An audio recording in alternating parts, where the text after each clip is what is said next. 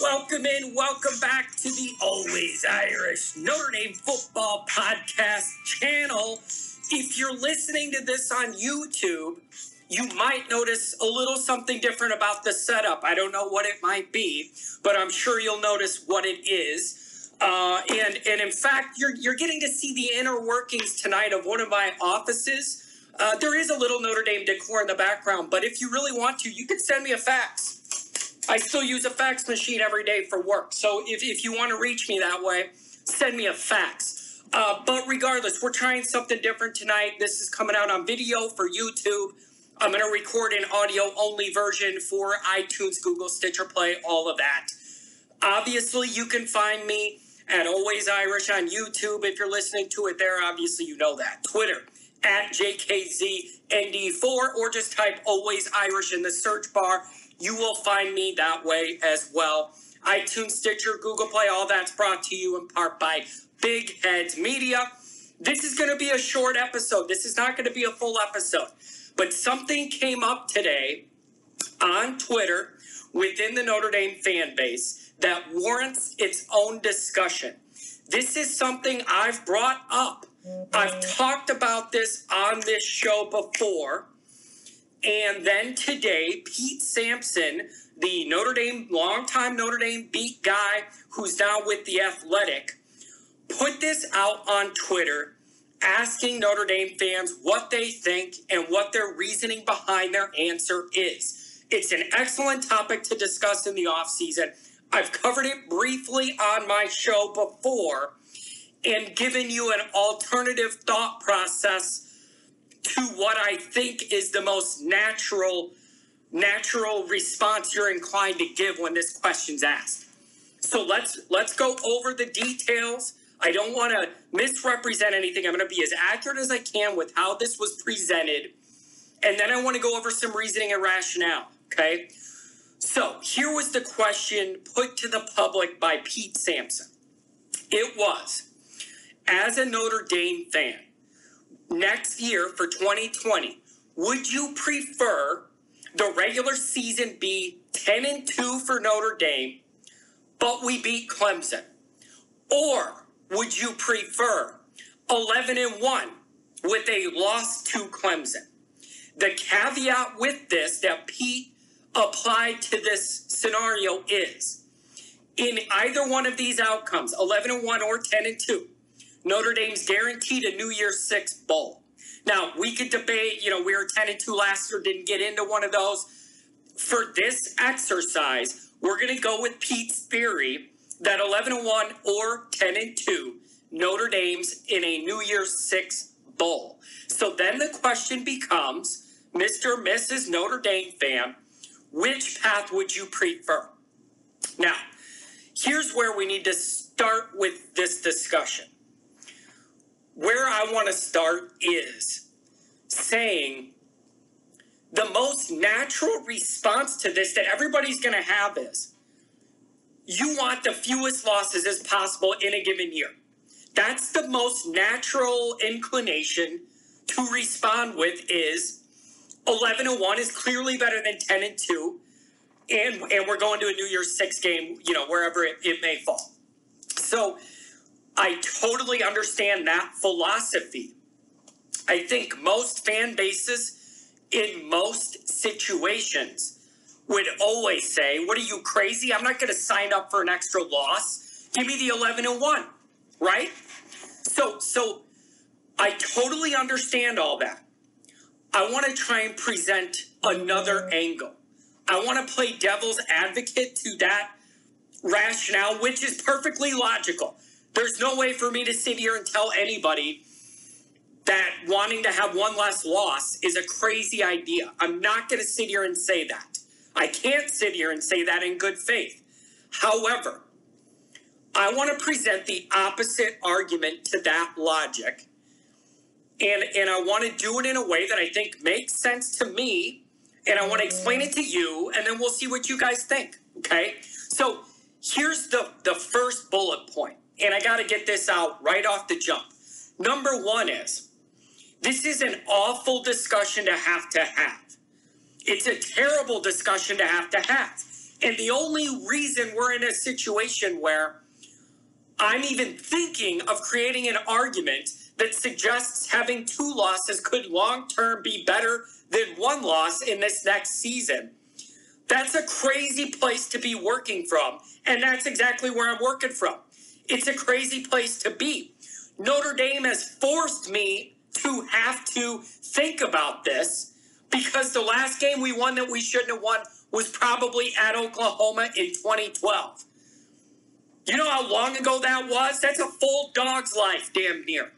Okay, so the only reason I'm entertaining an idea where I would maybe prefer 2 losses over 1, as crazy as it sounds, is because Notre Dame has put me in the position to feel like it's responsible to take this angle. So it's a bad place to be. If we beat Georgia last year, for instance, I don't think I'm going to even promote this position as being anything I would entertain. This is a desperation discussion to me. Because if we won a couple of these big games between 2012 and now, I'm not inclined to do this or to entertain this path as being possibly a reasonable way to think about it. But because we are so desperate to break the glass ceiling and beat a team we're not supposed to beat, because we haven't done it in so long, I'm desperate to the point where I might consider giving up an extra loss to get this win. So let's go here down another chute. Another angle people have used with this is to go with the 11-1 saying it's a no-brainer is if we go 11-1, we're guaranteed a New Year's 6. That 11-1 could put us in a New Year's 6 that's also a playoff game. So that's one of the responses that's very common on Twitter. Now, you know what I'm going to say to that if you're a longtime listener of my show. You know the first thing I'm going to say is, I don't believe Notre Dame's getting into the 14 playoff with 1 loss. That's where I'm going to start. That's my premise until I'm proven that it's inaccurate. The first year Notre Dame goes 11-1 and gets a playoff spot, I will scrap this theory entirely and say, I was wrong. I'm glad I'm wrong. Let's go to the playoff and make some moves. Until that point, I maintain, especially in the current environment we're in college football, 11-1 Notre Dame's out of the playoff. That's my starting place position. You could tell me, John, in 2017, we had 1 loss early in the year. The first playoff rankings came out, and we were in it. So that means that if we would have won out and had 1 loss, we're in the playoff, right? I don't buy into that. We didn't make it that far because we pooped the bed the next week and then lost to Stanford on the farm to finish out the year. But even if we did, the one factor nobody knows how it's going to play out is when you got 11-1 Notre Dame sitting there eating Charlie Weiss's cheeseburgers while another team with 1 loss is playing a 13th game. So the reason the logic doesn't work to throw our initial playoff ranking in 2017 as a test case that 11-1 we would have gotten in. You cannot say that because we did not see how it plays out at the end of the year when we're all sitting at home and another team's playing. Until I see the committee pick 11-1 Notre Dame over one of those teams, I'm of the mindset it ain't going to happen. It's not going to happen until I see it happen. So, all of that preface being laid out there, here's my alternative argument to the no-brain idea that you got to go with 11-1. And I've talked about this before. Here's my thought. Notre Dame, we're all so desperate to get over the hump. And by over the hump, I mean beating an elite team. Clemson would be that. That's another argument I've seen on Twitter today is, well, there's no guarantee Clemson's going to be that good. Barring injury, they're going to be that good. Have you paid attention? Do you know what they got going down there? The other thing is, how are you going to try and devalue to me the opportunity to beat the quarterback that's going to be the #1 pick in the NFL draft a few months after he plays us at Notre Dame Stadium November 7th under the lights? You're going to tell me that's not a big deal? Clemson might not be that good? You're full of crap. They're going to be good. Whether they catch a random loss before they play us or not, they shouldn't. They play Louisville early. Maybe they sleepwalk. Something dumb happens. I don't know. But I'm banking on the idea Clemson's going to be pretty damn good. And that quarterback we're facing is going to be the number 1 draft pick. Okay? So lay that to rest that Clemson might not be that good. No, I'm not even listening to that. So here's my thought. I could make the argument that it would be more beneficial long-term for Notre Dame in terms of recruiting, in terms of gaining and garnering some national respect, in terms of being able to put to sleep the narrative Notre Dame can't win a big game, and every time they get in it, they poop their diaper. You could put some of that to bed, okay? You could do all that by beating Clemson. And I can make the argument that I value that more than going 11-1. And you might think that's crazy, but I'll explain it. If you go 11-1 next year, nobody's going to complain about that. If you go, by the way, except for me maybe.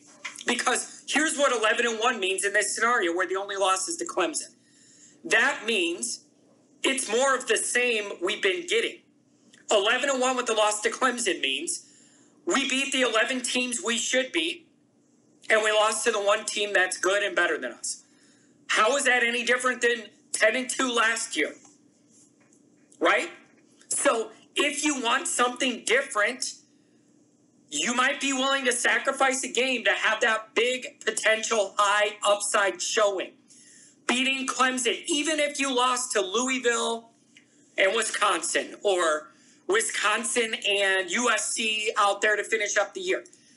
Even if you did that, yeah, it would be frustrating that you beat the best team on your schedule, an elite team, but it's not going to pay off in a title run because you have 2 other dumb losses. That's certainly going to frustrate all of us. However, I think some people are underestimating the upside that would come from upsetting Clemson. I'm talking about showing everybody, including the players, the staff, national writers, all the public, and the fan base. How can I put a value on showing we're capable of reaching a higher level of winning and potential? Even if we play and do stupid stuff and lose 2 of these dumb games, showing you're capable of raising up to the talent level of Clemson and beating them, and especially beating that quarterback, that's invaluable to me. That's what we've all been asking. How are you going to win the big game? When are you going to win the big game? I find that really, really valuable. And so I've had people say to me, John, that Clemson win, all the polish would come off it if we have 2 other losses. I don't believe that. When we have the biggest game, one of the biggest games of the year on November 7th against Clemson, everybody watching, and if we somehow were able to win that game, the credit we're going to get for reaching that level and knocking them off is not going to go away because we lose 2 other dumb games. Most regular viewers are going to remember that night. They don't watch Notre Dame Louisville if we were to lose to them. Most John Q. public football fan isn't watching that ball game. So they're going to say, yeah, Notre Dame lost these other games, but damn, they took out the mighty giant Clemson and Lawrence? That's pretty impressive. So I don't think losing those other 2 games is going to wipe out any credit gained from beating Clemson. All I talk about all the time is showing we're capable of playing at a higher level than we have been, playing up to the competition in a big game and winning it. The national credibility, the fan perspective credibility, all these stupid pollsters, all those idiots in the boardroom that put people in the playoff, it would raise the bar of what Notre Dame's capable of doing. Not theoretically, not potentially. You actually did it. You proved you could beat what's been, in my opinion, the most elite program the last handful of years. You want to throw Alabama in there? Go ahead. But you get what I'm saying. To knock off a team like that, with the talent like that, with the coaching staff like that, with the quarterback like that, you get a lot of mileage out of that. Either one of these scenarios, Notre Dame's probably not winning the championship anyways. 11-1, 10-2. I don't think you're making the playoff at 11-1. So either one of these scenarios, you're not winning a title anyways. So I'm making the argument for recruiting, opening up those eyes, have some kids going, wait a second now. I didn't know Notre Dame had this going on. I didn't know they had this going on. You go 11-1, lose to the one team better than you. It's pretty much what we've been doing every year, the last handful of years. I might be willing to sacrifice that one other game when I don't think we're making the playoff anyways, and trading that for a recruiting boost. Something a feather you could put in your cap on the recruiting trail, okay? Just putting to bed the factual argument that we never win any big games. 2012, Oklahoma's the last game we won that we probably weren't supposed to win. That's too damn long to be wearing this scarlet letter. That's too long. So desperate times call for desperate measures. I said that in my response on Twitter today. Me floating this argument and being open to this scenario to take another loss to have this win. This is not an evergreen, this is my position forever type argument. Because on the surface, it sounds kind of crazy. This is purely we're in a desperate situation for a big win. I might have to sacrifice something to get it type of angle. Like I said before, you beat Georgia one of the two times. I'm probably not saying this. But to get that monkey off our back in this extreme drought of winning the big game, I might be willing to do this. I really might. And I agree, it sounds totally crazy to sign up for an extra win, or rather an extra loss for the sake of this. But the shift in narrative it'll provide, the proof that it's not just us hoping, but the proof that you could play to that level and knock a team off with that much talent and that good of a coaching staff is really, really valuable. And it would be a huge, huge deal that would show factual evidence that this program's ready to turn the corner and maybe reach the next level. 11-1, losing to the one team better than you on the schedule, that's more of the same. Now, I realize this is a high-level argument, 10-2, 11-1. That's top-level stuff. I'm not saying, the program's terrible in either one of these scenarios. It's not. But to me, I've been talking about it. My focus is how to get over that hump. And if you break through that one time, maybe everybody gains the confidence that we could do this more often. Maybe that's the starting point to something. Isn't that worth one other game to you? Maybe? If we're not going to make the playoff and win the championship that year anyways. Isn't that maybe worth it for that long-term gain in credibility, recruiting, getting the monkey off our back, shutting up all the haters, you never win a big game, all that kind of stuff. The confidence it would inject into the entire operation, fans, players, coaches, recruits, it would raise everything just from that one game. That's how big perceptually, I think this has the potential to be. You could call me crazy all you want, but next year, 11-1, losing to them is more of the same. It just is. It's more of the same to me. Now, you could say if we go 11-1, we might get a chance to play one of those elite teams in the New Year's Six. Say it's not the playoff because I don't think we can make it with the loss. So you could say under the 11-1, we would have a chance to play one of those teams in the New Year's Six game. I understand that, but that's kind of a nuanced detail that's not really the main focus of the point. It's primarily a regular season question. So that's why I'm not considering that opportunity as much. And Pete Sampson's guaranteeing we're in one of those games, not that we win it. In this scenario, we're guaranteed to win the way he phrased it. So what do you guys think? Tell me if I'm crazy for thinking this.